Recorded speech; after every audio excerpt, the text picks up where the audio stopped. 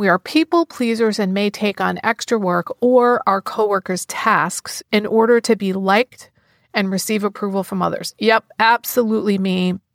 I was a people pleaser to the core, and this is the area in which I've probably grown the most in my life. I didn't even know that I was a people pleaser. You've probably heard me share on other episodes that as I started to understand what this whole codependent thing was and what a lack of boundaries was, I realized that I really was a people pleaser, and I was so invested in what other people thought of me that I never really thought about, well, what do I think of me? Hi, I'm Barb Nangle. I want to welcome you to my podcast, Fragmented to Whole, Life Lessons from 12-Step Recovery, where I help people heal their emotional, psychological, and spiritual wounds and make deep, lasting changes in their lives. I'm the founder and CEO of Higher Power Coaching and Consulting, LLC, where I coach people on how to develop healthy boundaries. On this podcast, I share my experience, strength, and hope from recovery. I don't support or endorse any particular 12-step recovery fellowship, and I don't claim to speak for any particular 12-step fellowship. I also don't believe that 12-step recovery is the only way to recover. You might need additional help. My hope is that you'll find my words concretely helpful in improving your life, whether you're in recovery or not. If you like what you've heard on this episode, please screenshot it and share it on social media. And if you do, please be sure to tag me at Higher Power Coaching. This is episode 206, 24 Ways Adult-Child Traits Show Up in the Workplace, Part 2. Last week, I shared about the first 12 traits for adult children in the workplace out of 24. And this week, I'm going to share on the last 12. So if you haven't already listened to episode 205, you should probably go back and listen to that, maybe even check out the show notes so that you can get a little bit of context about what I'm talking about here. So I'm going to pick up now on trait 13. So I'm going to read what the trait is and then talk about whether it resonates for me or not, and if so, how. So number 13, we are sensitive and get extremely upset with any form of criticism of our work. This was definitely true for me, and it sometimes still is. And it's really not just criticism of work. It's just criticism of whatever. I have learned how to not take things personally, and I'd say I'm 80 to 90% better about that. But I used to take everything personally, especially if someone criticized my work. The farther I've gotten into recovery, the more I've allowed myself to see my flaws and be okay with them. A basic example is if I read a professional email that I sent to someone when I'm looking over their reply and I see there's a grammar problem or misspelling, I don't beat myself up. I'm like, okay, well, I'm flawsome. 14. We want to be in charge of every project or activity, feeling more comfortable when we are in control of every detail rather than letting others be responsible. Now, I am definitely a leader and I like to be in charge of some things, but I don't feel like I need to be in charge of every project or every activity. One thing that's helped me with a lot of this is business meetings and 12-step recovery. In those meetings, we make decisions through the group conscience process. This is not a democratic vote. The idea is that every voice gets heard, and whatever the group decides after hearing everyone, including the minority opinion, we believe that that decision is our higher power speaking through the group. And I really believe that because I've seen it happen so many times. And I think that has really helped me a lot with turning this trait around. Number 15, we may be the workplace clown to cover up our insecurities or to get attention from others.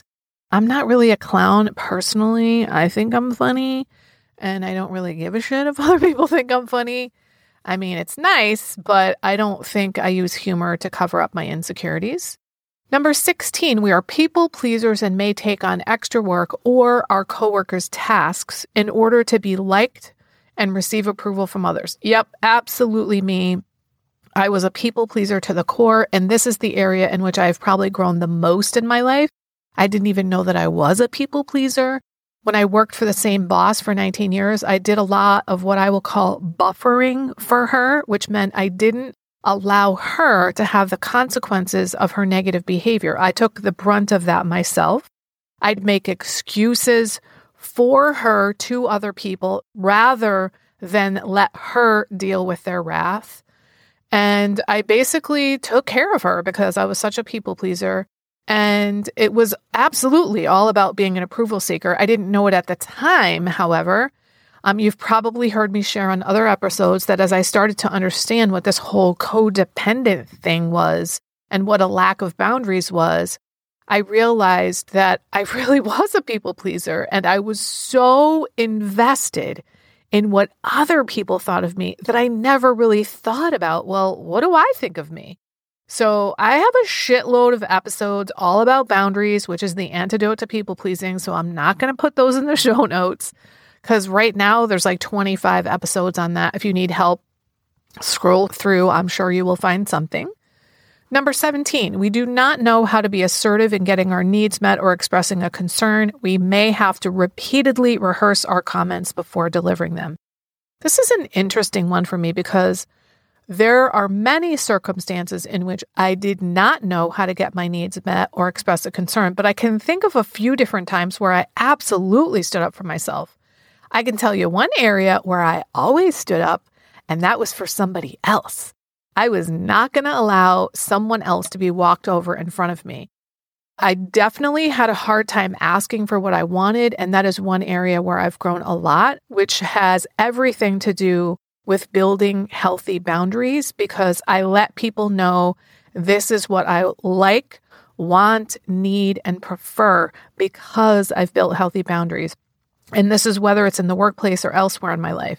In the past, I definitely had to rehearse things. An example is if I was writing an email at work, I would read it over like fucking 8 times before sending it. And I just don't need to do that anymore. One strategy that I employ when I am writing professional emails, and I think it's going to be difficult for me, I ask my higher power to help me write them. And then there's the fact that I've accepted that I am a flawed person. I am flawsome. So it's a lot easier for me to let things go without trying to make them perfect. So I don't feel the need to rehearse things over and over again the way that I used to. Number 18, we have felt that we do not deserve a raise, promotion, a better workspace, or a better job. Definitely not me. 19, we do not know how to set boundaries and we let others interrupt us. We can accept more work without knowing how to say no appropriately. Yeah, absolutely me to a T. This is just one teeny tiny little example. I had this colleague who I actually adored, and he would just walk into my office and start talking no matter what I was doing. So I started shutting the door when he was around, and he would just open the door and walk in. He wouldn't even knock. And so then I put a do not disturb sign on the door when I didn't want him to come in, and he would still walk in, and I said nothing. I basically bitched about him behind his back, and I thought, what the fuck is the matter with this dude? What I know now is that that was my boundary, not his, which means I am in charge of enforcing it. I could have said, if the door is closed, please knock. But instead, I put up a sign. And then I could have said, that sign pertains to you. But instead of saying something, I acted like he was the one that was in charge of enforcing my boundary. And that is one of the 7 gajillion lessons I've learned about boundary setting. I really did not know how to say no. I took on way too much in every realm of my life, and then I got resentful of other people, complained about them behind their backs, rather than directly communicating things like, this isn't working for me, or I can't do that, or I don't have the bandwidth, or when it came to my boss saying something like, hey, I have a lot on my plate right now. Can you help me prioritize and figure out what I can let go of so I can deal with this thing? That just wasn't an option for me. So this has clearly changed a lot for me, which is why I became a boundaries coach, because learning how to build healthy boundaries has been such a game changer for me that I really want other people to have the kind of freedom that I've experienced through building healthy boundaries. Number 20, we are perfectionists about our own work and expect others to be the same and have the same work ethic and values. I never thought of myself as a perfectionist, but it's clear to me that at the very least, I have perfectionistic tendencies, or at least I did.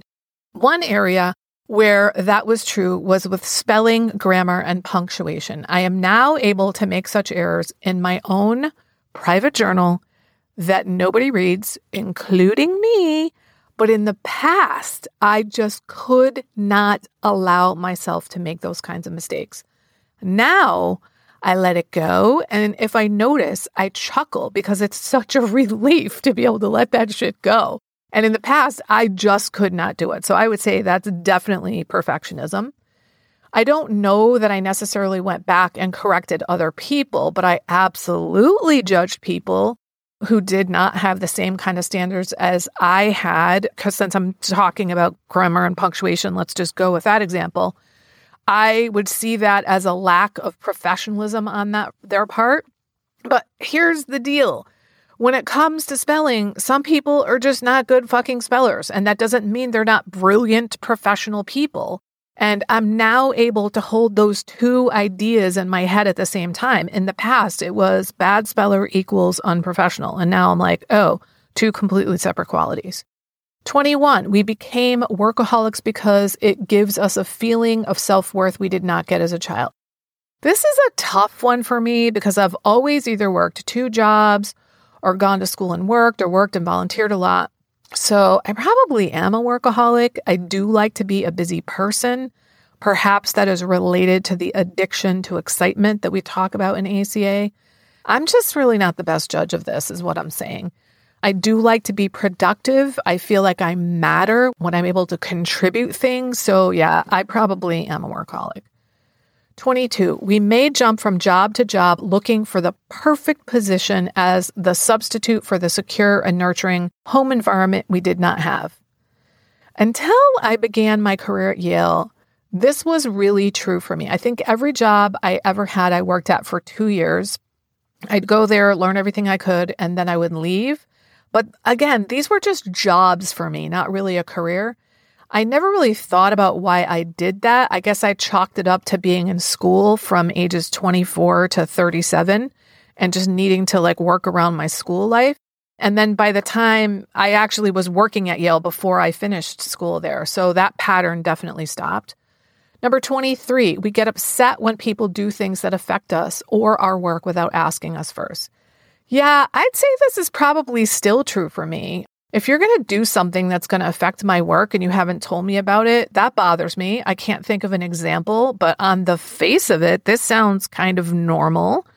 So maybe the fact that this sounds normal to me tells me, yeah, I have this trait. 24, we have a high tolerance for workplace dysfunction and tend to stick it out in an unhappy job because we lack the self-esteem to leave.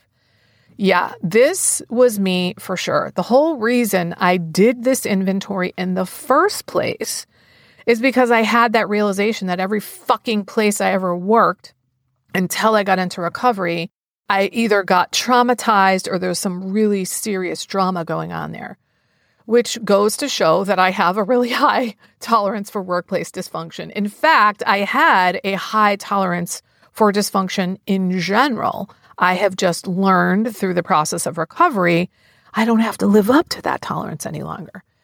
In the past, rather than leave, I would just put up with people's bullshit behavior and then talk about them behind their back or bitch about them. Now, that's it for the list. Now that I've gone through the list, I will share again, which I did a couple episodes ago, that when I took a look at all the jobs I had and which of them I experienced with trait, I came up with my top 3 workplace laundry list traits. And they were, first, authority figures scare us. We're afraid when we have to talk to them. For me, it's mostly about not trusting authority figures. And if you don't trust them, that is pretty scary because, well, they have authority. My second one was number 24 that I just talked about, having a high tolerance for workplace dysfunction. I think you get the point there.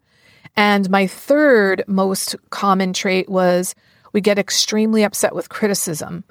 The fact that I am able to stop taking things so damn personally now has helped me greatly. And I'm able to understand that people are criticizing the work and not me as a person. All right, that's it for my personal workplace inventory. I hope that hearing my personal examples of how these kinds of things showed up in my life is helpful for you in understanding whether or not they are something that shows up for you. The list, numbers 12 to 24, are in the show notes. 1 to 12 are in last week's show notes. And there's also some links in last week's show notes that might be helpful for you. So I encourage you to go check those out. If you're ready to finally have an enjoyable, relaxing summer doing things you really want to do, instead of always following other people's agendas, I have some openings for private clients right now. If you are really tired of saying yes to things you really don't want to do and being overly accommodating to others, this is for you. It's time to start accommodating yourself. Maybe you're dissatisfied with your relationships and overwhelmed with all kinds of difficult feelings because of your interactions with others. If you'd like to get your life in order before the summer hits, go to barbchat.net and sign up for a free 30-minute call with me about my private coaching so we can get started right away. That way, you'll be done by summer. This is for people who are finally ready to make deep, lasting changes in their relationship patterns, including their relationships with themselves, their partners, family, friends, and colleagues. Go to barbchat.net. If you like this podcast, and I'm guessing you did or you wouldn't still be listening, then you're gonna love the other things I have to offer. If you'd love pre-release podcast scripts and episodes before anyone else gets them, or if you'd love access to content from my private vault that I developed exclusively for my private clients, which is like having a work session with me without me actually being there, go to patreon.com/higherpowercoaching. There are 3 tiers ranging from as low as $4 up to $24 a month. You'll also love my weekly newsletter, Friday Fragments, which has content very similar to the podcast. You can check it out at fridayfragments.news. That's fridayfragments.news.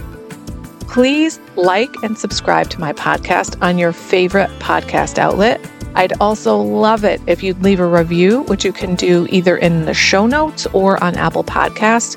It really helps other people find my podcast so they can get the benefits you've gotten from listening. If someone came to mind when you listened to this particular episode, please share it with them. And my favorite place to hang out on social media is Instagram. I'm at Higher Power Coaching. Please DM me there. I'd love to hear what you got from this episode. I run group and private coaching programs on building healthy boundaries.